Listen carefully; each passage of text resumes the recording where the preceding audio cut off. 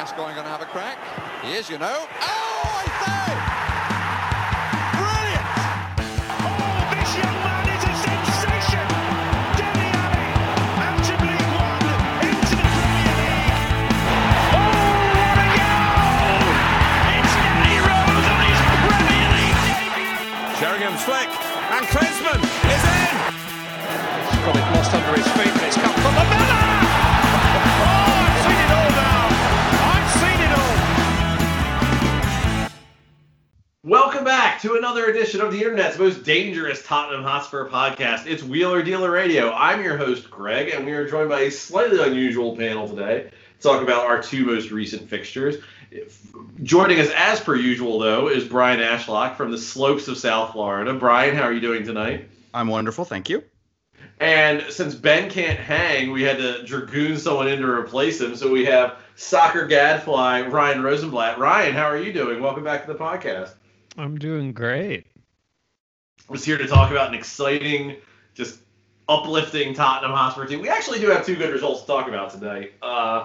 So Ryan, you're a different voice on this podcast. How are you feeling about Spurs this year? I'm curious because I think you offer a slightly different perspective from Brian and the Pendulum. So, how are you That's a feeling great about band name. Spurs? Can let's keep Ryan and the Pendulum? Yeah, let's keep that. Mark that down somewhere. Let's trademark that. Ryan, how are you feeling about Spurs this year? Since we haven't had you on in quite a bit, and now we have a new coach who I'm sure you love and support. Yeah, I mean, that's a loaded question. I like it's fun the last few games watching us play soccer. I thought it was a good tactical decision on Jose's part to play the good players and play soccer. I hope he continues to do that. But I mean, I'm less interested in Tottenham over the last year than I have literally ever been. I don't. And you go back further than any of us. You started rooting for Spurs. I know for our English listeners this might not be as impressive, but you've been rooting for Spurs since the early 2000s, right? Yeah, it was 2001 for me. So, but yeah, the way that things went down with hiring Jose and the decisions that Levy's made and the way that he's managed the club, it feels more soulless and less interesting to a point where I just care less than I have ever cared before. And there are points when I'm just like, oh, the thing that makes me like it hasn't been the last few games, but like we've had terrible games. And I'm like, the thing that makes me sad isn't that we played terrible. The thing that makes me sad is I'm not that mad that we didn't play, that we played terrible, because I'm just not as invested in it as I have ever been. So, I mean, I suppose it's better that we win games than lose games. I still watch all the games, but at this point, like, I would like to see some kind of heart and soul come back to the club, and I don't think that's going to really happen under Jose. So I also kind of just, when we lose, I'm like, well, that's one match closer to getting him fired. You know, it's funny you say that, Ryan, because, you know, I think watching the combination of Bale and Kane, I think would thaw even the most hardened Spurs fans' heart. And I actually had a moment during this game where I think it occurred to me about how dire the season has been, in that, you know, we're essentially in some ways watching Spurs fan fiction here, in that, you know, Gareth Bale, the best player of the previous era of Tottenham Hotspur, is combining for outstanding goals with Harry Kane, who's, if not our best player ever, certainly the best player of this era. And again, it goes back to what you said, is Jose's finally playing the good players. But it was kind of stunning to sort of realize that we had this sort of, you know, this thing that I think we all would have been very excited to see at any point over the last 5 years, and it just hasn't felt. And some of that's, you know, because there aren't fans in the stadium, and obviously because Gareth Bale has not been good until the last month. But, you know, it's just been kind of, it struck me how it just, that I don't feel like that has, like, risen to the sort of top of the Spurs consciousness, Spurs fan consciousness, I feel like, because I think everything else has just been so bleh. Yeah, I mean, for me, and I think this kind of ties into generally why I care less than I ever have, and it makes me sad. I don't care as much as the thing that has kind of always attached me to Spurs, and the things that did from the beginning is, like, Spurs as a club has always kind of had a level of ambition and goal and some kind of, it was always like, it was a constant project, even when the project failed, as it did many times, even when it crashed and burned, even when it was a kind of ridiculous project. Like we knew, like, this is who we are, this is what we're trying to do, this is our goal, we're trying to build to this, which is kind of always what we've always had. I don't think we have that now. I think some of the mistakes that we saw in terms of management towards the end of the Pochettino era were doubled down on with the hiring of Mourinho and then throughout the Mourinho era, and it just feels like we're clinging to the hope that we can maximize what we have left of this group of players, and I think it's a kind of a silly thing, but also when your project and your goal is, we hope we can string as much out of this as we can, like, that's not really inspiring. So I think that is where I kind of lose that heart and soul. And, like, it would be great to have Kane and Bale doing these things. And I had a great time. Like, it was really fun. And not only was it really cool, but the goals were really good. So that's a bonus, too. But, like, when that's the starring feature and not the nice side piece or part of a larger narrative or part of the story or part of the project, when that's it, that's where it kind of loses me. And, like, I want that to be kind of like the side piece, the bonus to the project into something we're building, but that's it. Well, so I'm curious as your opinion on this, because I certainly get what you're saying about Mourinho, but I think one thing that sort of, honestly, is one of the things that bothers me about Mourinho here is, I feel like, let's say tomorrow Jose Mourinho gets hit by a bus, or the Portuguese national team decides to hire. Like, let's say tomorrow Mourinho leaves Spurs, or at the end of the season, for whatever reason. I think this is still a pretty good squad. I think there's issues with it, but, like, part of why I've been very adamant about I'm done with Mourinho, I want him out of here, and I don't want to get too down this hole when we've actually had a couple good results. But part of the reason I want him out of here is, like, I feel like we have a pretty good squad that doesn't require, like, you were talking about a project, and I don't think it would require a ton of overhaul to get us back to sort of where we want to be, or at least, like, a reasonable shot at where we want to be. Like, if you brought in a Nagelsmann or even a Hasenhüttl or whoever, like a manager we think is better or more suited to what we want to do as Spurs, I think this roster is pretty good. I think it's just like what Mourinho's doing with it is the problem. I mean, I think it's a combination. I mean, we've talked about this not on this podcast, but like I think that Levy made a lot of mistakes at the end of the Pochettino era that kind of highlighted the same mistake that he made with Jose and kind of is just kind of who the club is now. But like, yeah, I mean, I agree. I think the squad has a lot of good things about it, and I think we're seeing that now. I mean, we can sit here and say that, like, it's Burnley, it's Fulham, it's Crystal Palace, it's Zagreb. We're not playing good teams.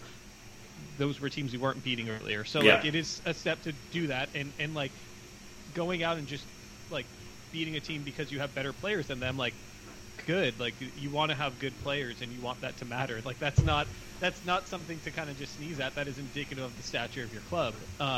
So I think there's something there, and there are good players there. But I think a lot of it also comes down to not only do you have good players, but are they playing in a way that maximizes their ability? Do you have an identity and a style and a system in which you want to play? And then when you want to add, because I agree, I think the squad is pretty good, and they're 3, maybe 4 pieces away from being really, really good.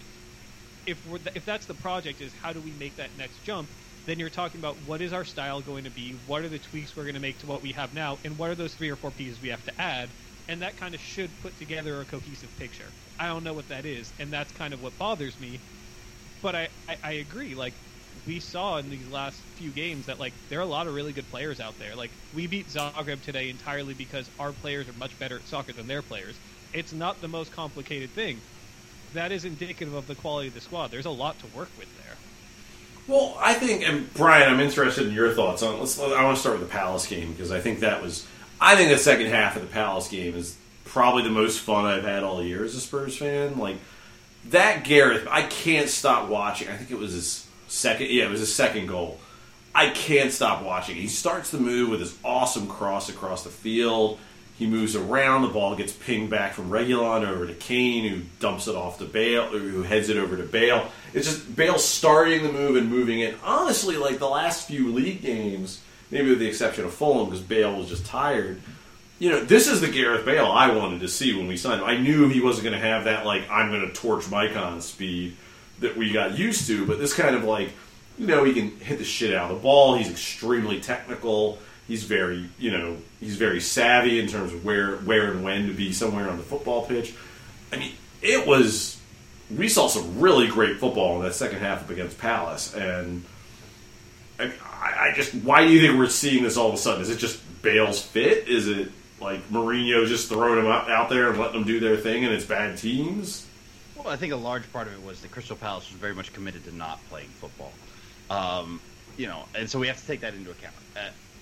But that's not to take anything away, because I absolutely agree that second half against Palace was some of the most fun that we've had in the last few months, at least, right? That Kane goal was insane too. Like, I mean, yeah, the Kane goal is the best goal I've seen all season, I think.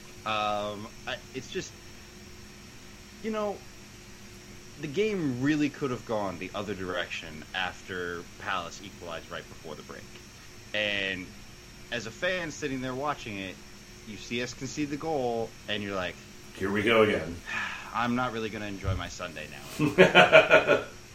and then we came right back out, and we scored, 3 or 4 minutes after halftime. We scored a couple minutes again after that.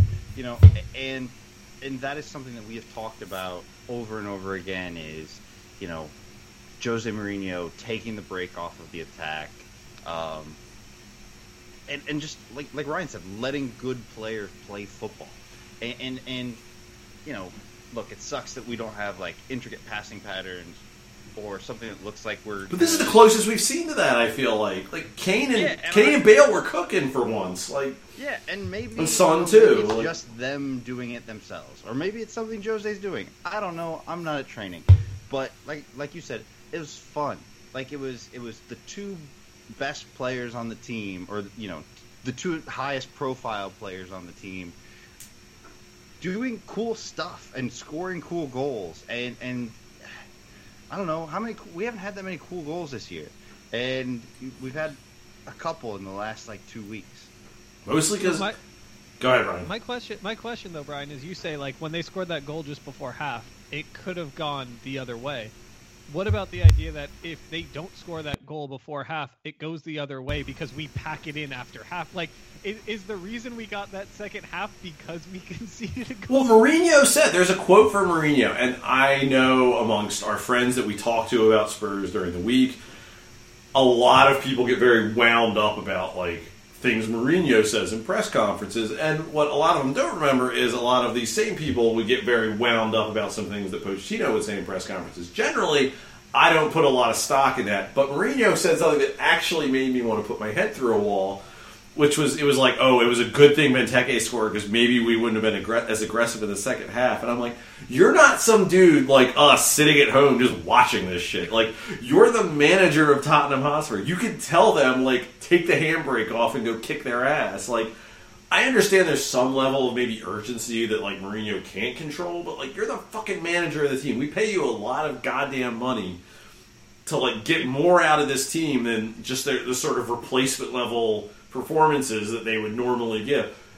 You shouldn't need Benteke to score a header before at the half to get Tottenham Hotspur to beat the brakes off of Crystal Palace.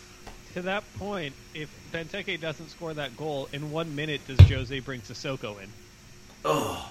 I'll give Jose credit. No, you know what? I'll give Jose credit for this. If there's anything he seems to have done, he seems to have changed in the last few weeks. He seems to have recognized not playing Sissoko helps this team's chances at winning things. I will give him that credit. I will give him that little bit of credit. He seems to have understood. It took him, a season and a half? Yeah. I mean, Pochettino never figured it out, so, But here's the thing, though, is you say that, but yet in the last, every time we've had a lead, Sissoko has come on to protect that lead. I don't mind. If we're only up 1-0, and you're like, if we're only up 1-0 in the 60th minute, and he's sitting there saying, well, the players need to be more aggressive, don't tell me that shit when in the 60th minute you're bringing on Sissoko to protect the 1-0 lead. And he comes on for Bale, probably, right? But I don't want to get bogged down. I don't know how long Gareth Bale can run. I don't want to get bogged down with Sissoko right now because he's not the thing. let's spend some time on Gareth Bale, because Gareth Bale has had a hell of a few weeks here. And admittedly, he's doing it against the lesser lights of the Premier League and a couple trash Europa League teams. But especially against Palace, that was really, really impressive. We've already talked about that that second goal, but the first goal was vintage Gareth Bale. It was actually the opposite of what Gareth Bale used to do for us, and that it got crossed over and he just tapped it in. But Bale's been, I don't know if he just need to get fit or what, but I don't know. It's been fun and worth it, because he's been really good the last few weeks, and I hopefully this just keeps going, because it's really nice to have Bale back in a Spurs shirt doing this. Well, and look, I think we all said when he signed that he wasn't going to be old Gareth Bale, that maybe we needed to temper our expectations, and I don't know, maybe I went the other way and was like, no, he's real Gareth Bale, he's going to score 30 You goals. bought the jersey, so... I don't remember. I do have a jersey. That's beside the point. But we're at the point now where he's got, after today, I think we didn't score, so he's got 8 goals, I think, on the season, and maybe 4 assists. And so if he ends the season with somewhere between 12 and 15 goals, is that a pretty good return for... Yeah! I think it is. Got 10 goals. Okay, it's 10 goals, sorry. Yeah. He's scoring. So, and I don't think we expected him to have the pace that we used to. I think if you watched him at Madrid the last couple of years, you could see that had gone. And, but he's still one of the most technically skilled players on this team. The cross he made in the Zagreb match today with the outside of his foot to almost set up Steven Bergwijn, the skill to play that ball, that's ridiculous. That's a technique that not a lot of players are trying, and he just did it. And it came off perfect. And, some of the goals he has scored have been, absolutely amazing. And so I think we've gotten our money's worth out of him. I just don't think, I think a lot of people wanted this to be like the return of the king, and he comes back and he bangs in 25 goals and scores 10 assists and leads us to 3 trophies. And, that was never going to be the case. It just wasn't going to happen with the team that we have, the manager that we have. But he's played fine. He's played good. He's been really great in this last stretch. I'm really happy that he's getting a run in the team. I'm really happy that he's starting and that he's getting to play with Son and Kane. It's been a lot of fun. I want to see more of it. It's probably the first time this year, and I say this as an American who, even in regular non-COVID times, I can't attend a lot of games, so I just want that to be clear. But it's probably the first time this season that I've been really, the last few games, I've been really sad there aren't fans in the stands, because, Bale spent the last, however many years in Madrid, the fans fucking hated him, his manager fucking hated him, he clearly wasn't happy. And now he's he clearly is enjoying himself and having a great old time at Spurs. And I think it's really sad that he doesn't have fans there, serenading him like they used to. And it's, hopefully he'll get that eventually. But yeah, I've even aside from the fact that he's playing good football, I've enjoyed just watching him sitting on the bench and smiling and joking around, because that dude was not happy being a footballer for the last few years, and it just makes me happy again to see him legitimately, it seems to be, enjoy coming to the stadium or going to the training ground and having his little Welsh connection and dunking on Lucas or all that type of stuff. He seems to enjoy doing what he's doing, and I know this feels kind of weird to say, but because we watched him and had him when he was 18, 19 years old or whatever, and you kind of feel you want to protect him, or you were there from the beginning, I just want Gareth Bale to be happy, and the dude seems happy, and I'm just so happy that he's happy, even aside from the fact that he is good at football again. But there's also that sense of no one loves you like us, Gareth. Nobody loves him. No one loves him. No one loves him like we do. And once again, there was a point in the year where someone could argue that maybe Theo Walcott was having a better season than Gareth Bale, but as nature is healing. And Gareth Bale is now having a better season than Theo Walcott. So, everything's returning to its place.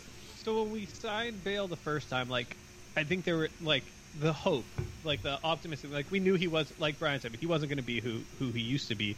But we're can you win us 3 games? Like, can you have that great strike that wins us 3 games? That's like that wins us some points. Could you give us a little bit here and there? I guess now the question becomes, as we've turned it around, is he giving us exactly what we wanted him to be, which was like, hey, you're probably not going to be fit all the time. You're not going to contribute all the time. But if you can have just those moments that turn games, like, great, done.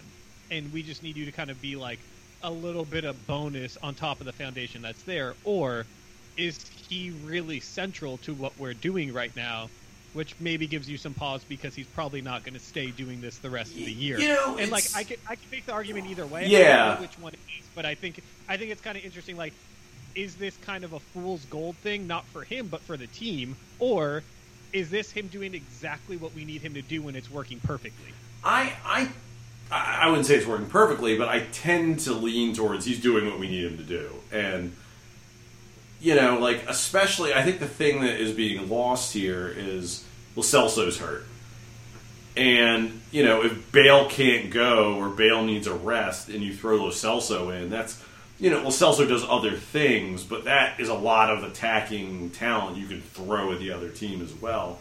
And I've said this on this podcast before, like, I'm extremely Lo Celso in a front 3 curious. Like, I really want to see that happen because he was so good at Betis doing that. And, you know, I don't know. So much of it, I guess, Ryan, it also depends on, like, how much is, you know, Mourinho willing to let a Lo Celso or a Bergwijn or whoever take the handbrake off against good teams and just attack as opposed to do this defensive winger shit.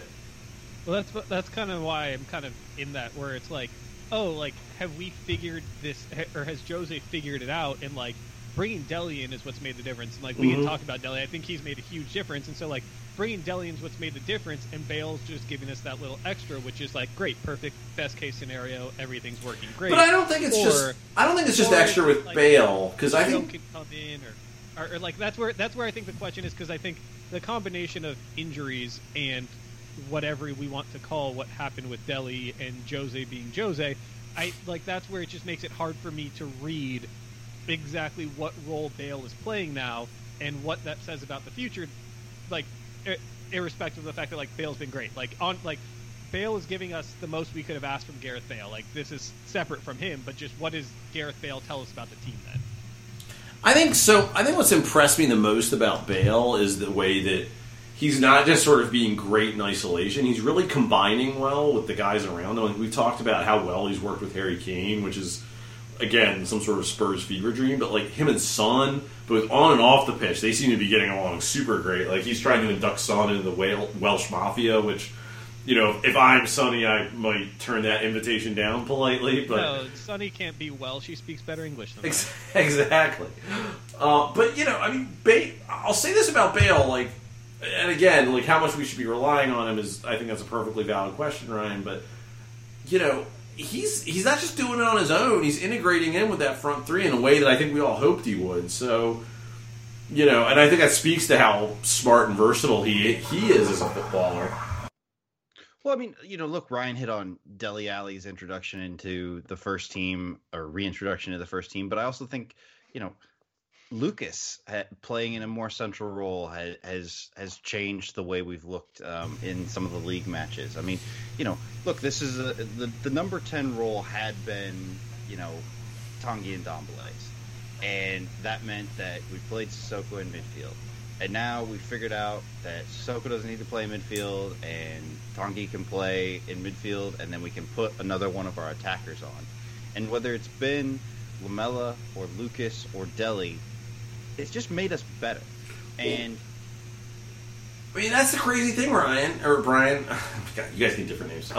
That's the crazy thing, Brian, is, like, I feel so much like, again, we played some shitty teams that we've played really well against, and that's fine. That's something we had trouble with earlier in the year.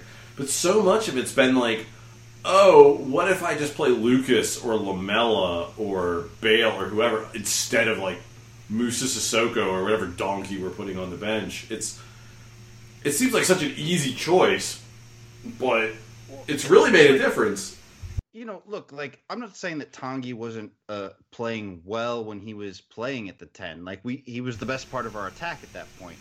But what he wasn't doing was he wasn't doing, you know, runs into the box. He wasn't finishing off chances. He wasn't, he wants to pick up the ball in deeper positions and play passes to release players. And when he drops deeper, he facilitates our attack much better. And so by just taking him out of the attacking band and moving him back into the pivot, we made our team so much better. And then we also put someone into the attacking band, whether it's Dele, whether it's Lamela, whether it's Lucas, who is a willing runner and who can dribble, who doesn't have a problem getting into the box. All three of them do that. Like, they all three have different skill sets. Lamela is probably the more creative passer of them all. Dele is a pressing monster. He gets second balls like nobody else. We saw that against Zagreb. That was a huge thing for us.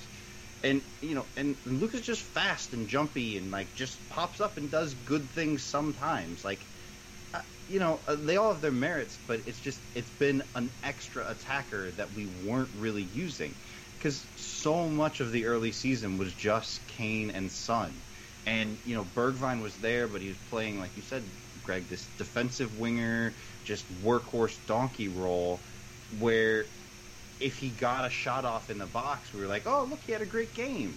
And that's not to knock Steve or to say that he's not going to be a good player for Spurs, but he wasn't helping the attack. We talked all season, up until Sissoko got dropped, about how Bergwijn's role and Sissoko's role were the two ways that if you wanted to improve the team, you just needed to fix those two roles. And we have. And it was just by dropping Ndombele back into the pivot and playing one of the other attackers that we had. If only we had a Champions League winning manager who didn't need two-thirds of a season to figure this shit out. I mean, I think the thing that's most interesting to me too is you talk about how we put more attacking players on the field, and it's great that we scored a lot of goals, but we talk about how Gareth Bale scores or creates a goal. We talk about Harry Kane's goal against Palace, which I still don't know what in his right mind made him think he should shoot that, let alone score it. That's just some absurdity. But I think kind of the more telling thing from all that is that we actually haven't created a ton of chances. We're not the issue is we got some great finishing, and that's good. It comes, it goes, whatever. I had a great time with it, but that's not especially sustainable.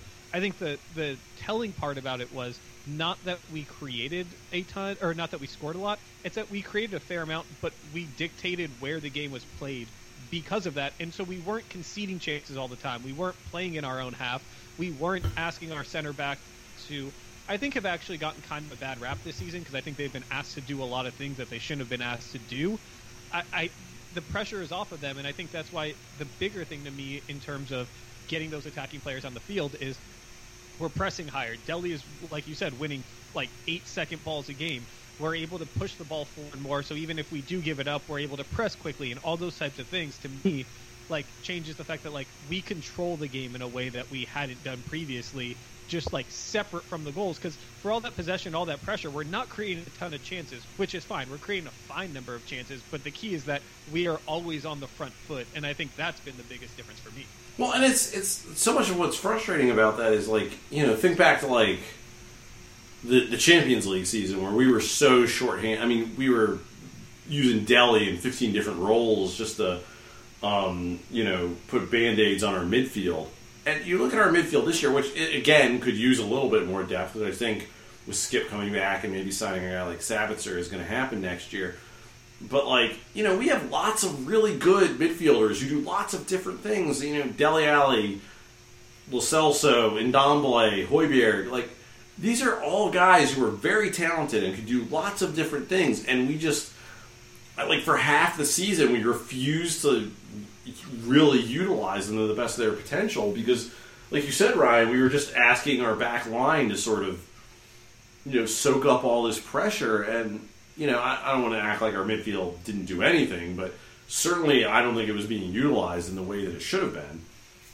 Well, and look, I don't want to be Debbie Downer about, Ryan's point or anything, because I think it is valid that we have been more comfortable having the ball and dictating play, but we've also played Burnley, Crystal Palace, Dynamo Zagreb, who didn't really have any interest in having the ball.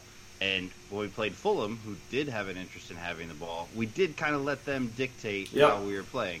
Now, we got out of there with a victory, so that's fine and dandy, but You hope that's because we were tired, but you've also watched Spurs all season, so Yeah, so like, I think Jose is still going to Jose when it comes to, matches against Arsenal or Man United or Manchester City. Like, we're still going to have 35% possession and try to hit teams on the break. Like, this isn't going to be a switch where we start dictating the play to teams that are above us in the table, and to Arsenal, just because it's a derby match.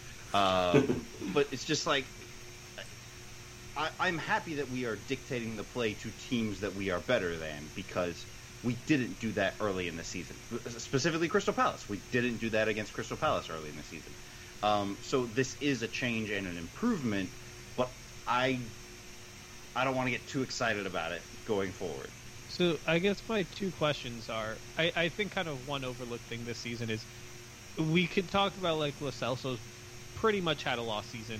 He's been available for 20% of it or something like that. Aside from that, we've been remarkably healthy this season, especially in a COVID season. So like Pierre has played literally every Premier League match. Like Harry had his one little thing. Son has played every. I mean, it's our fullbacks. Like, our fullbacks are the only place. Lo Celso and our fullbacks are the only place we've been injured. But like, we have been remarkable. Like, we have been far healthier than anyone around us. Like, for the most part. So like, we at some point theoretically players are going to get hurt, because like you just can't be the only team that doesn't get hurt ever. So that is kind of one of my questions, is what happens when someone gets hurt, or 2 or 3 players get hurt. My other question is, we've done this against bad teams, and like you said, like when we play against like City or whoever, like we're going to bunker it in. It's Jose, whatever. My issue is not that we played negative against City, it's what happens against the other teams. But we also played pretty attacking to start the season, and things were going okay. And then West Ham happened, and then Jose reverted to form. So, like, how much confidence do you have that we're going to keep doing this? Because at some point it's not going to work, just because, like, you get footballed or something happens, and then do we go back into 2 months of, like, this is just horribly boring and unproductive? Well, I think with respect to injuries, I think certainly this season we've made efforts to insulate ourselves against injuries to some of our key players. I think if you lose Son right now, he's been mostly quiet the last month or so. And so, I mean, not to say that he hasn't contributed, because his passing and, his work rate and stuff, he hasn't been scoring. But I think if you lose Son right now, you plug in Bergwijn again, you play Lamela, you play Lucas, Bale, like you have options there. Kane, I don't know. This team, if it doesn't have Harry Kane, like it doesn't work ever. But like, we have Vinicius, we have Bale, we have potentially a healthy Dele Alli. You have better options than we have had in the past. But if we have those options, why doesn't Jose use it? Like, we're like, because he's Jose. Literally but I understand that. But like, that's kind of my point, though, is that like, then what does Jose do if someone gets hurt? I mean, we're at a point. Like, that's the same thing. We're at a point where Jose feels like his job isn't enough jeopardy, where I don't think I don't think he's going to start arbitrarily sitting players like he was earlier in the year to prove points or whatever. But like, so I think that's a longer term problem than a short term problem, because clearly he went hat in hand to Dele because he knew he was in deep shit and had to find a solution. So I think for the rest of the season, I don't think anybody's off limits. I think he's going to use who he's got to use.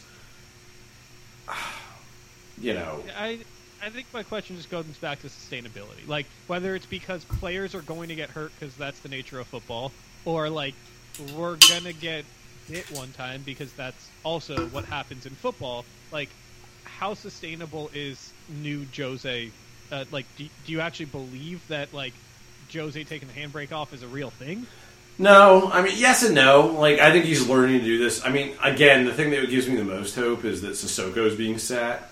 Like, we're starting Lamela or Lucas in his place. And, again, I'll give Jose this. Like, in the recent stretch of games, he's found a way to make Lucas productive, which I think that is definitely something that comes and goes. But even, I think, at his worst, I think Lucas is a better player than Sissoko because, I think it was against Palace in the first half, but there was one play, it ended up going nowhere, but Lucas like dribbles through like 5 or 6 guys before he loses the ball, and like it's ultimately unproductive. It's frustrating in the way that Lucas can be frustrating, but it's still more productive than Sissoko. Like at least like Lucas knows how to advance the ball and do football things. Sissoko just squares up against West Ham, which is, something I don't want to minimize, but it's has limited use. I do think though that Jose is Jose. For all the fun that we have had these last few matches, he will revert to type, and whether it is getting footballed, or whether it is coming up against bigger teams, or whatever the case may be, Jose is just going to eventually play Jose Mourinho football, and we can't escape that. Like he's said at every new job he's had since leaving Chelsea the first time that he's changed, that he's not going to employ negative tactics. Maybe he didn't say that at Milan, but like from Real Madrid onwards, he was like, yeah, no, we're going to attack, we're going to score goals, it's going to be fun. And it hasn't been ever. And you look at the wealth of attacking talent that he had at Madrid, that he had at Manchester United, that he has now. He had Chelsea. Yeah, it's just not going to happen. And that's, look, like, that's what we bought into. Like, I've accepted that is the way we're going to play football. Like, I don't particularly enjoy it. I know a lot of fans enjoy it even less than I do. But, like, that's what we're stuck with. Like, I don't have any expectations or belief that we're going to all of a sudden play free-flowing, high-pressing stuff all the time and just, like, win matches 4-0. Like, we're going to win a lot more matches 1-0 and lose matches 2-1 than, the rest of the way. I mean, I guess that's kind of my point then, is that, like, at some point here, whether it's, like, against Arsenal or Villa the week after or something like that, like, we're going to be holding a lead and then we're going to give up a late goal and draw it 2-2 or 3-3 or something like that.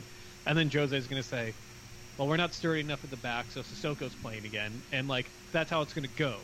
Like, you can give him all the credit you want for how the last couple of weeks have gone. I have no criticisms of the way that he has chosen the team or played the last few weeks. My issue is I just don't have any hope that when something happens, it's going to stay that way. And he's not just going to say, you know what, we play 5 good matches and 1 bad match. We might as well stick with the 5 than the 1. He's going to pick the 1 and react to the 1. And then we're going to take that into the League Cup final, or we're going to take that into a tough Europa League quarterfinal, or we're going to do that for 4 weeks in the league and fall to 8th again. Like, that's where my concern comes. It's like the last few matches, the last 4 matches, like, are just like, how much do you really have to, like, criticize? Nothing. Like, this is great. Keep doing that even when things go wrong, and I'm all in. I just have no hope that we actually, when a thing goes wrong, that we stick to it. It's. I think Brian sort of alluded to this earlier, but it's just like, if we could just do this, even again, and it's thing rule at this point, but if we could just do this against the teams that are worse than us, the Burnleys, the Brightons, the whoever, if we just, like, okay, let's whip their ass, and I'm not going to blame any manager for being a little more careful against, like, Liverpool or, City or whoever. But even then, like, Liverpool's been dire for a while now, and, like, I feel like we're the only halfway decent team that they actually, like, beat the shit out of. So, I don't know. Like, on the one hand, like, am I going to blame Jose for being really conservative against, like, City in the League Cup final? Like, not really. Like, Pochettino certainly played very cautious against some of these teams. Like, it's not out of the realm of reason, but, if we could just, like, somehow normalize, like, okay, we're playing Burnley, we're going to, like, beat the brakes off of them. That would make me happy. How much confidence do you have that that'll be a thing that sticks? I don't know. I don't know. It's hard to say. Like, it's hard to say how much of it, because you watch that team and you just think, like, with Mourinho and how he played this year, is like, how much of it's just like Gareth Bale and Harry Kane are making it happen. It's. I don't know. Like, Windy said this on the Extra Inch, and I think it's not wrong. It's that either Mourinho figured it out and we're going to look good and rack up wins and it's going to be fun on some level, or he didn't figure it out and we're going to fuck it up again and he's going to get fired. So, like, either way, it's going to work. Like, one way or another, it's going to work out for us, I feel like. I mean, I guess the question is, like, he's he's figured it out for now until a thing goes bad and then he reverts back to form. But like, at what point do things go bad, and does that happen? Because that might be enough. It might be long enough out there that he keeps his job, and then it goes bad, and then we just re-up it again next year. So it's kind of like, if you are convinced that it's gonna go bad, something will happen, he's gonna revert to form. Like, unfortunately, weirdly, you kind of got to root that it happens sooner rather than later. Like, don't let him save his job before he takes it. I mean, we can get into whether we think it's worth keeping Mourinho around or not, but the encouraging thing for me is let's play Lamela and Lucas instead of Sissoko. Like, if I'm looking for encouragement, it seems that's where it feels like we've learned lessons. Maybe that'll change. I don't know. I think the encouraging thing, just overall, big picture, is we're still not out of the hunt for the top four. Like, despite some of the shitty football that we've played all year, like, we're 5 points back at Chelsea with a game in hand. And Chelsea and Leicester haven't really looked all that great. I think United and City are probably safe in the top 2 spots. But between everybody competing basically from 3rd all the way down to 8th or 9th, like, anybody could put a run together and finish in the top 4. And I mean, look, we've complained about Jose, and I think we're all on the same page. We really don't want him to be the manager next season. I am pretty confident that he will be the manager next season. So, I think at the beginning of the season, look, our goal is, top 4, qualify for the Champions League, whatever way possible. And, we still have 2 avenues open to us to qualify for the Champions League, from the Europa League, and by some miracle, we are not out of the top 4 race yet. I think that's good for us. We talk about building momentum, and if nothing else, that's what this run of last few games in the league has done for us. And we're heading into kind of a more difficult stretch with, Arsenal, Aston Villa. I think we have United coming up as well. We've got the League Cup final. Like, this was the time that we needed to take max points. So, I mean, I think that's, like, yeah, we are right there in both kind of avenues to get into the Champions League for next year. I think the next interesting question becomes, which do you prioritize? Because, like, assume we hold on in Croatia. Like, let's just assume we do that, because if not, who the fuck cares anymore? But like, you do that, then you're playing the first leg of the quarterfinals, and then on a Thursday, on Sunday we play United, then we play the second leg, and then the following weekend we play Everton. So like, you do at that point, I think Jose is going to have to make some prioritization. Like, even if you're not, I'm not saying punt one, but you're going to have to make some kind of prioritization call there. Which do you prioritize? Because I'm not entirely sure. I think it's going to depend. Like, are we playing Granada or are we playing, like, Milan? Like, because if we're playing Granada or a team of similar stature, and I don't want to take anything away from those teams, because certainly Granada's had a good season in the Europa League, like, you could probably manage that fairly easily. But, yeah, if you're playing United or Milan or Arsenal, like, that all takes on a different form. Yeah, I think you're absolutely right. And then, but if it's me, and if you're gonna, gun to my head, like, I'm gonna I'm going to prioritize the Europa League, because I think trophy ultimately is more valuable than 4th place finish.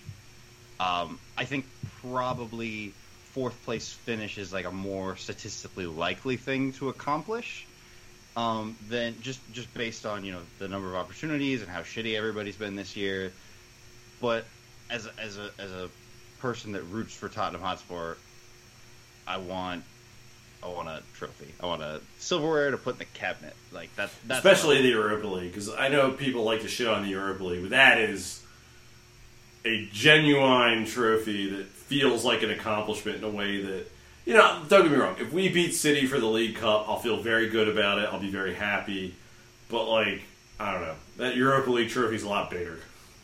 I was gonna say then. So like, what? Say we win the quarterfinals, and then we're looking at like the Europa League semifinals wrapped around I think it's wrapped around the League Cup final. And say we win the League Cup final. Does that change your calculus already, knowing that like, hey, we got a trophy?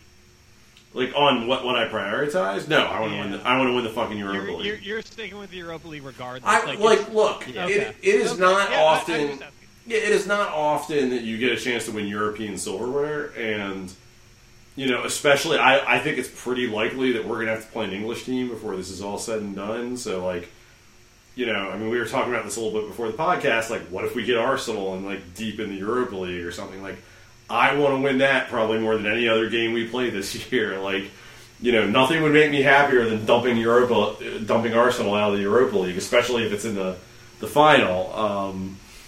I just think, like, we've talked about this, and again, if we win the League Cup, it's something, and I don't want to take away from that, especially if we beat the City team. Like, I think that's a real accomplishment that we should be proud of. But winning, like watching Harry Kane and Eric Lamela and all these guys who've been on the team for a while, like not just lift a trophy, but lift a European trophy, like a real, honest to God European trophy. It's not the same as if we'd won the Champions League, but it's an accomplishment. And I think we've talked about this on this podcast before, but I think there's something to be said for the way that Spanish clubs value the Europa League and English clubs don't. And I think that's an accomplishment that you should be really happy with. Like, if we win a European silverware this year, shit, that's going to be awesome. Like, even if it's not the Champions League. Yeah, I mean, for me, I say prioritize the Europa League because, like you said, like I desperately want Harry and Hugo and Dele and Toby and Lamela. Like, I want them to win a trophy at Tottenham so bad. Like, they deserve it so much. I want them to win a trophy. League Cup, Europa League, win a damn trophy. Like, you guys deserve to go walk up those steps, take your medal, hold the trophy in the air, go get shit-faced after, and not listen to what anyone has to say to you ever again. Like, That's what I want desperately more than anything else.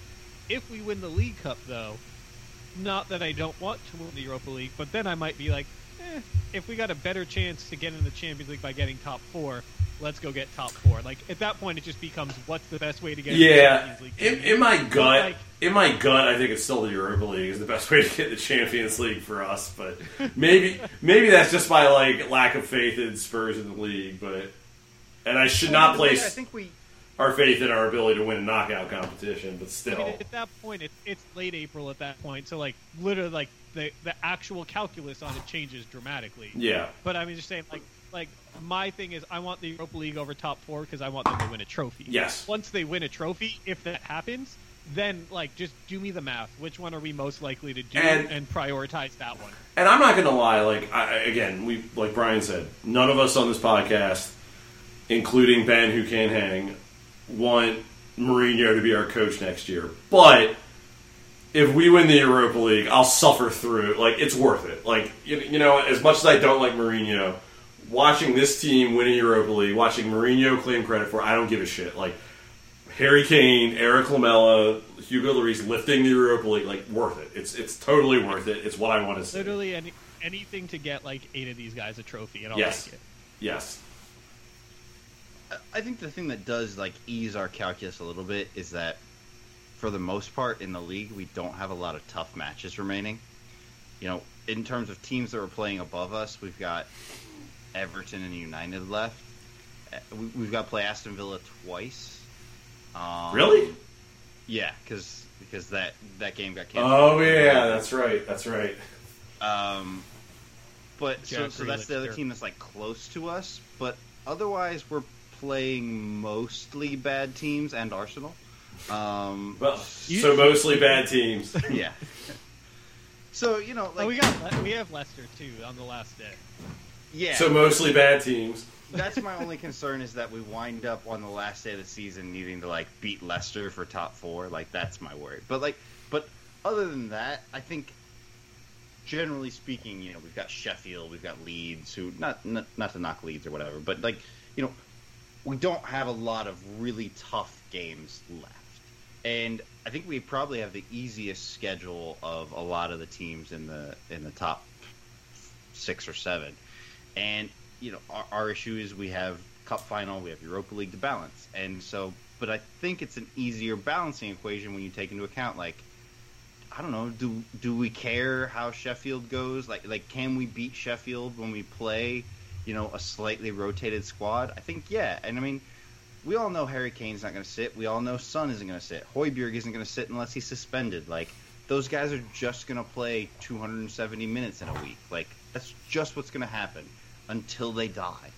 So, The thing is, though, our schedule isn't that easy. Like, we just played the easy part of our schedule. Like, it's actually not that easy now that we've knocked out Burnley, Fulham, Palace. Like, we have 11 games left. 6 of them are against Leicester United, Arsenal, Everton, Villa. Like, more than half our games left are against real teams. Like, we also play Sheffield and Wolves and Newcastle and Southampton. But, like, we got to show up and play. Like, more than half our games left are against real teams. Like, that schedule looked really easy because we had Burnley, Fulham, Palace. But, like, good job on us. We took 9 points, and we did it largely looking really good. But, like, those 9 points are on the board now. Well, again, either Mourinho won't be our manager next year, or we're actually going to deliver. So one way or another, we're going to win. I wish I had that confidence. I think there's a middle ground, like a purgatory that I'm still. I don't think Mourinho's here next year if he doesn't win a trophy or put us in top 4. I think, I don't know. Like, we've kind of pulled out of that that tailspin we were in, where our form was just atrocious. I mean, clearly it was bad enough that we were sounding out replacement managers. But I just think, unless the conditions under which Mourinho is here next year are more or less acceptable to me. Like, if he wins the Europa League, like, fine. Like, okay, I'll put up with you for another couple months because that's probably worth it. But, I don't know. Top 4, maybe not as much. If you handed me a thing right now that says trophy or top 4, Jose's gone, like, those are the options, I will sign on right now. I just don't have a lot of confidence. That sounds great to me because, like, either we start fresh next year or, like, we did something dope. Like, that sounds great. I'm just not entirely sold that's the case. Well, it all depends on how cold-blooded Daniel Levy is. Speaking of which, this is the 20th anniversary today, as we record this, of Daniel Levy's ownership or chairmanship of Tottenham Hotspur. I don't know. Let's talk a little bit about Daniel Levy. I feel like generally on this podcast, on our blog, which we definitely all write for, there's certainly, if we're not pro Daniel Levy, we're generally anti Daniel Levy, because I think the opposition to Levy was so ridiculous for so long. Like, I think people who didn't like Levy didn't sort of pick the right spots, is generally my opinion. I don't know. Brian, you've talked a lot about Daniel Levy over the years. Overall, like, I think there's certainly a lot you could focus on at various points in time of his tenure, but I mean, how do you feel about his sort of stewardship of Tottenham Hotspur over the last 2 decades? I mean, I don't know how you can look at it and say it's anything other than, like, an unqualified success. I mean, look, where we were from when I became a Tottenham Hotspur fan, which was slightly after Ryan, in 2004, 2005, we announced the Northumberland Development Project, 2005, 2006, somewhere in there, and then it takes until 2018, 2019 to finally reach fruition, and now Spurs are in a position where we're not a Premier League also-ran. We are, a consistent top 4 team. We are one of the richest clubs in Europe, and we are a much more global brand. Before, when I wore like a Spurs kit or a Spurs T-shirt into public, no one knew what I was doing. And now I can walk around the grocery store in South Florida and someone will go, "Hey, Harry Kane." And I'm like, "Yeah, nice to see you too. Don't talk to me." Like, it's a pandemic. Put your mask on. Yeah. So like I don't think that you can argue that financially, that just, in the global consciousness, Spurs have grown immensely under Levy's stewardship. And I think in terms of the product on the field, the club has grown so much, and the type of players that we are able to attract, and the type of players that we're able to put on the field on a regular basis. You know, I think, like I said, it can't be anything other than an unqualified success. Like you can look at it and be like, look, he fucked up this transfer window. We didn't sign players here. He should have put in place these systems. Like there are ways that you can criticize Daniel Levy, but I think big picture, like just from where we were 20 years ago to today, it's absolutely like some of the best 20 years in the history of the club. Ryan, what do you think? Because I know you're recently, at least, you've been a little more critical of Levy than some of us have been. So, what do you think of sort of Daniel Levy? I mean, again, on his 20th anniversary as chairman of Spurs, where are you with our esteemed chairman?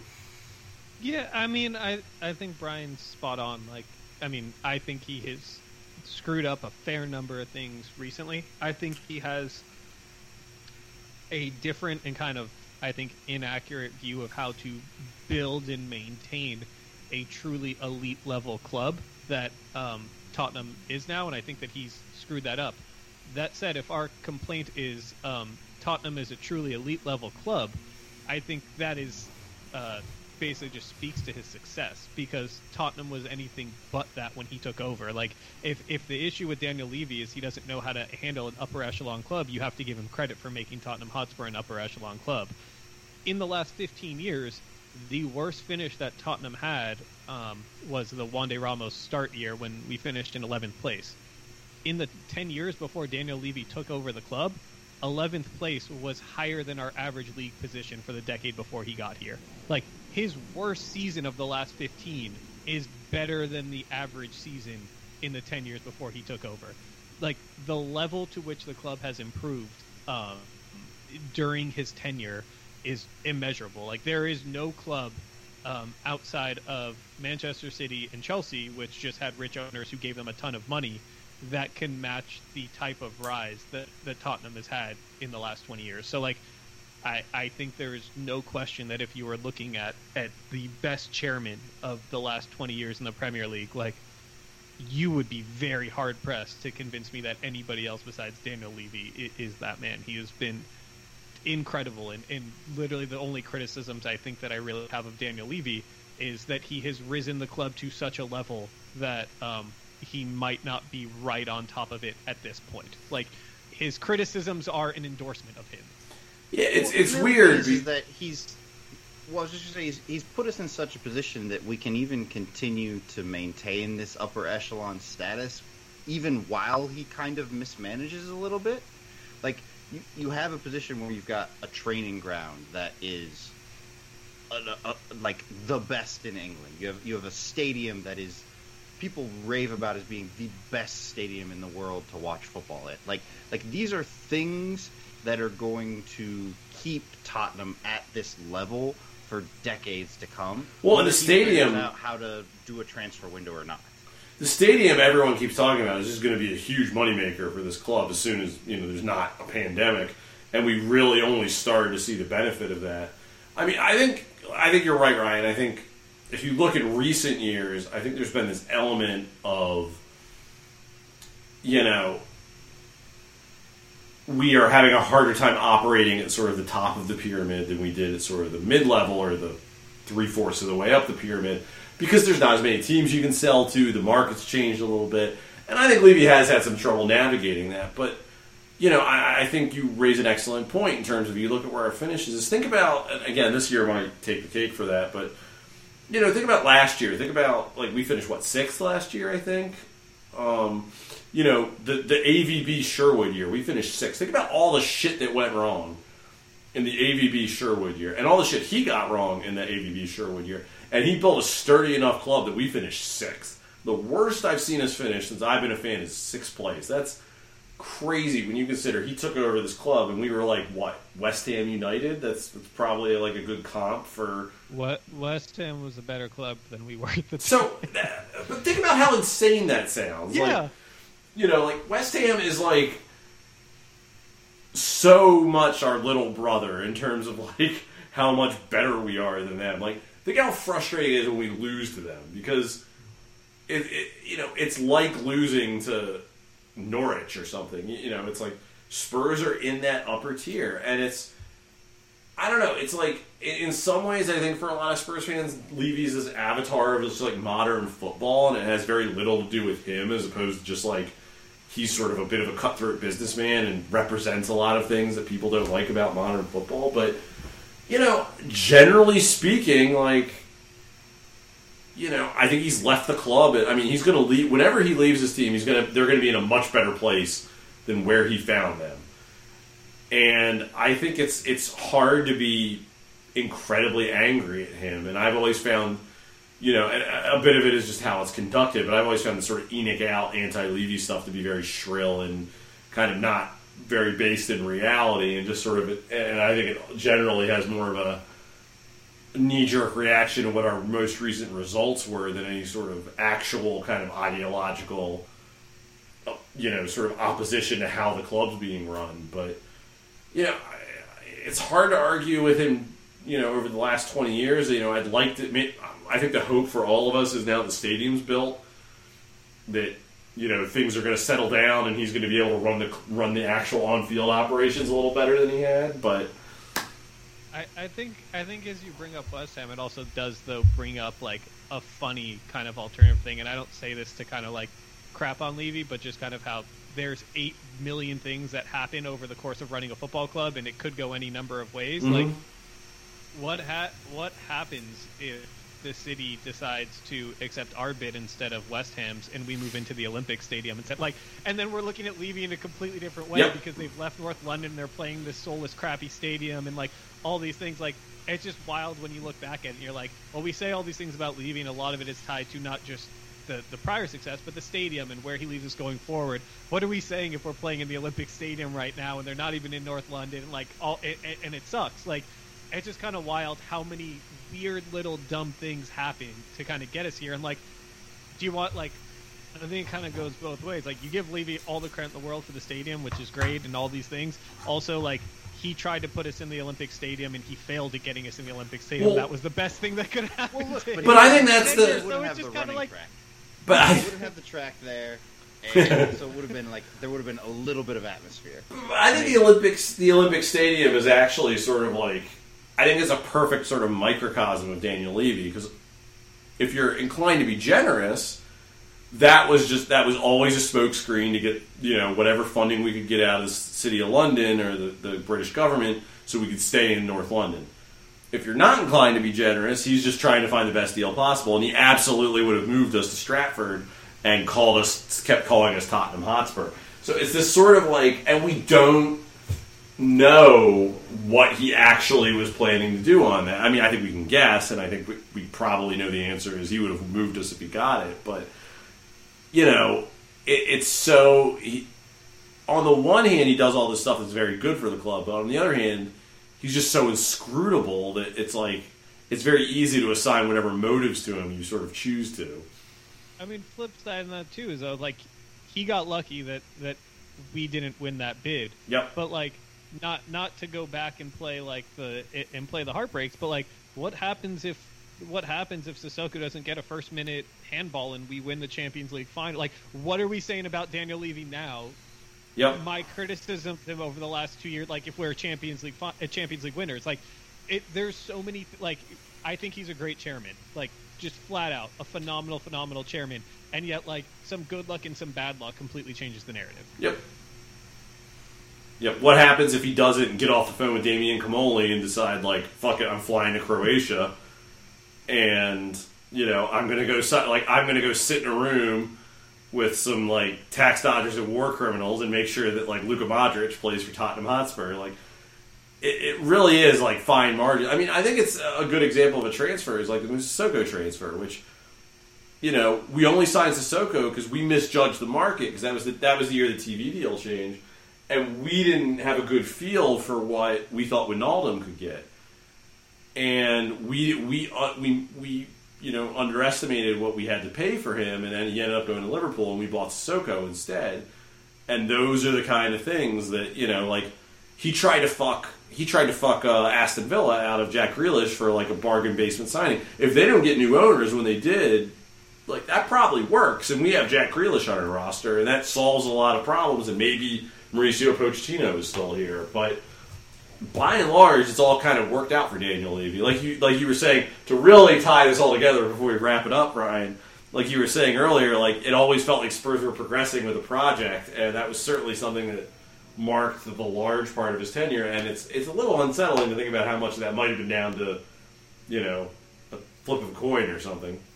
Well, and I think, look, not that Daniel Levy is going anywhere anytime soon, but like we were saying earlier, it would certainly be kind of nice to cap some of this off with some actual silverware. Like we have the League Cup in 06, 07, whatever year it was, I don't remember. That's it. And so if you're going to criticize Daniel Levy, your criticism is, hey, he didn't win any trophy. He got one trophy.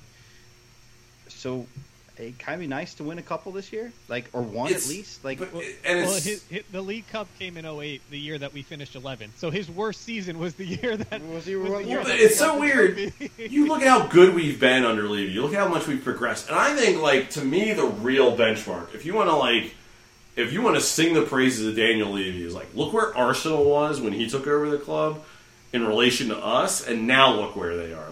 Even in a shitty year like this, we're still doing better than Arsenal. I mean, and admittedly they could.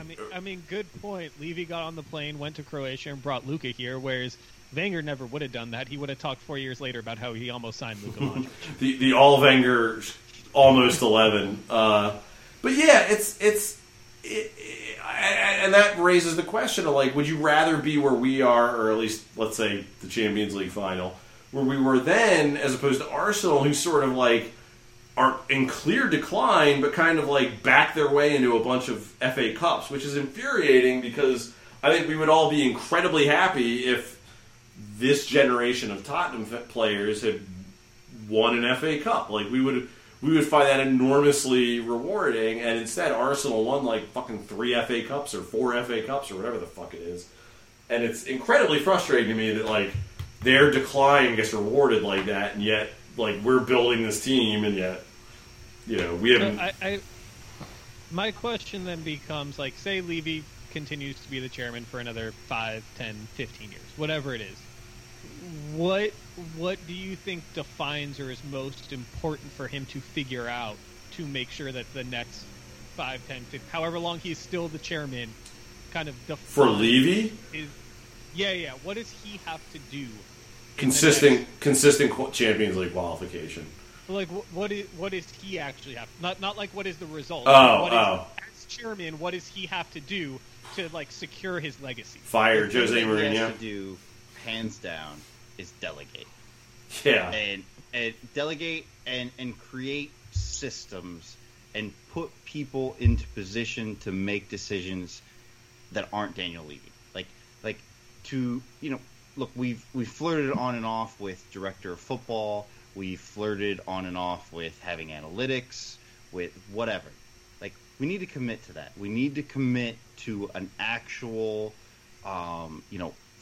director of football or technical director system where we have layers of decision making that are between the manager and Daniel Levy. And we need to commit to having a dedicated scouting network, having a dedicated analytics department, having recruitment analysts, having all these positions and all these systems in place. And I think that's always baffled all of us on this podcast, and me especially, is because Daniel Levy is such a savvy businessman that he doesn't recognize, he doesn't seem to recognize the benefits of these marginal gains that you can make by having these analytics departments and identifying players and being able to sign them. I think that's what he has to do going forward. That's the thing. And I agree with you, Ryan. That's what he should do. If I was to explain it, I think it's the kind of thing he understands and recognizes, but at the same time, he is victim to the. What's the best way to put this? Victim to the standards of European football, or what is common in European football. Because I think, when have we seen it? Paul Mitchell had a falling out with Levy, which is what it was. Harry Redknapp came in and he had to junk what he had before Harry Redknapp because that's what he had to have. There's just a way of doing things in European football, and he's at the mercy of that sometimes. Now, that isn't an excuse for not, telling Harry Redknapp when he comes in that this is our scouting department and learn to work with them. It is what it is, but we'll see if he can actually implement that long term. Yeah, I mean, I think to your point, and I think this kind of goes back to what has kind of defined his last 20 years. I was like, I agree. Like, he needs to put in an actual sustainable system and hierarchy, so that way the club can not just outlast him, but like we can outlast whoever our manager is now. And that's not to say that the manager, like, it's not just a Jose Mourinho thing. That's a whoever the manager. If we fired Pochettino, like, we could fire anybody. So, like, yeah. Well, right. Like, but it can't be hinging on the manager. And I think that we've seen that he knows that that's the best way to run. I think he was doing that. He was trying to do that in the mid 2000s before it became entirely commonplace. So, like, I think he knows that he wants that. But I think that also he's, to a degree, I think the first time around when he bailed on it was because Ramos went to shit and he had to go to Harry because they're like, oh, please make us not relegated. But beyond that, and then I think he kind of became, again, kind of like the last 20 years, to a degree, a victim of his own success, because, like, then we made the top 4, so what are you going to tell Harry then? And then you try and put it in again, and we had a whole system set up with AVB, and then we still transitioned over to Pochettino. But then Pochettino got so good, and Paul Mitchell decided that he wanted to take some money under the table, that it didn't work, and you couldn't tell Pochettino we're going to put a new director of football above you, because you have Mauricio Pochettino, and I don't think that's dissimilar to kind of part of the issue that we have now is we got really, really good before the stadium opened, and that wasn't the plan. We were supposed to open the stadium, then get really good, but we were too successful too quickly, and I think that's kind of been a running theme for Levy, is that he knows what he has to do. For the most part, he does it, but we don't quite nail it on because we succeed too much, like, weirdly. Like, we do the thing we're not expected to do, and then you kind of have to adjust to this new place you're in, and you haven't quite built in those foundations. So, yeah, I mean, I agree, and I think that becomes the question going forward is, post-Mourinho, like, you're going to have your opportunity to build that foundation and hire sporting director and build out all those things that Brian was talking about. I think that's – and I think he knows that. I think history shows that he knows that that's what you're supposed to do. I think that'll be the opportunity to do it, hopefully, and then that kind of secures the club and his legacy in perpetuity. The problem is, it seems like the only club in Europe that has actually developed, like, a coherent sporting director philosophy is Sevilla, and no other club has figured out how to do this. I mean, we can hire the Leipzig folks. That's, well, okay, yeah, that's fair. I mean, but even, like, you look at like Man City, and, like, they're gonna be fine when Pep leaves. And you can talk about how much money they have, but, like, Chelsea fires a manager every 6 weeks, and, like, yeah, they go up and down a little bit, but they're generally really good because they have somewhat of a hierarchy, and so I think you can look around and you see the same thing at Bayern Munich, you see the same thing at Juventus, like, you see that, I mean, you're going to see that at Liverpool. Like, we can talk about how Klopp's a really good manager, but some of those players were brought in before him. He talks openly about the fact that they bring in some players that, like, are not his picks. Like, they have people who run that for him. They have an analytics department and all those things. That's what we need, and I think, like I said, I think history shows that Levy knows that. He's never been able to finish laying the foundations because we got too good before he can finish, and hopefully now he is able to, at some point in the next 5, 10, however many years he's here, do that. So whenever he leaves, the club is going to keep running with a degree of the success and upward trajectory that he's already brought the club, because, I mean, I think, like we all agree, it's been really incredible. Well, and I think that's one of the interesting things, because I certainly thought the biggest source of friction when we hired Mourinho was transfers. I thought, like, we are not a club with the kind of budget he's accustomed to. And I thought that was going to be a huge problem. And I think, by and large, what I think is interesting is I think Levy's kind of back on his bullshit, for lack of a better term, and he's getting all these bargain buys. Like, I think Bergwijn was a Levy purchase. I think Højbjerg was a Levy purchase. I do not think we've done a lot of sort of Mourinho or Mendes specials, with the exception of, like, Doherty and some of these weird loan deals we've done. But, like, you know, I feel like since Pochettino's left, he's kind of back to doing what he used to do. And I don't know. Maybe he could build a healthier infrastructure once we're not sort of part of the Mendez syndicate or whatever. But I think that's a good place to leave it in terms of the Daniel Levy discussion. And I think that's a good place to leave this podcast. Let's wrap it up. Brian, where can people find you on the internet? You can find me on Twitter at Brian_Ashlock. That is Brian with a Y. Brian, I believe this is the first podcast we've done in a hot minute where you haven't accidentally muted yourself. Dude, I almost screwed it up right then. Yeah, I could tell. I could tell. I was like, Ryan, where can people find you on the internet? I suppose I'm on Twitter at Ryan Rosenblatt. I pop up other places. Who knows? And you can find me on Twitter at skipjack0079. Don't forget to leave us a review on iTunes. Make it 5 stars, or we're going to make sure Mourinho's here for years to come, and not in a good way. Also, follow us on our Twitter account at WDR Podcast. That's WDR as in Wheeler Dealer Radio. For Ryan, for Brian, for Ben who can't hang, and of course for Brett Rainbow, I've been your host, Greg. Come on, you Spurs.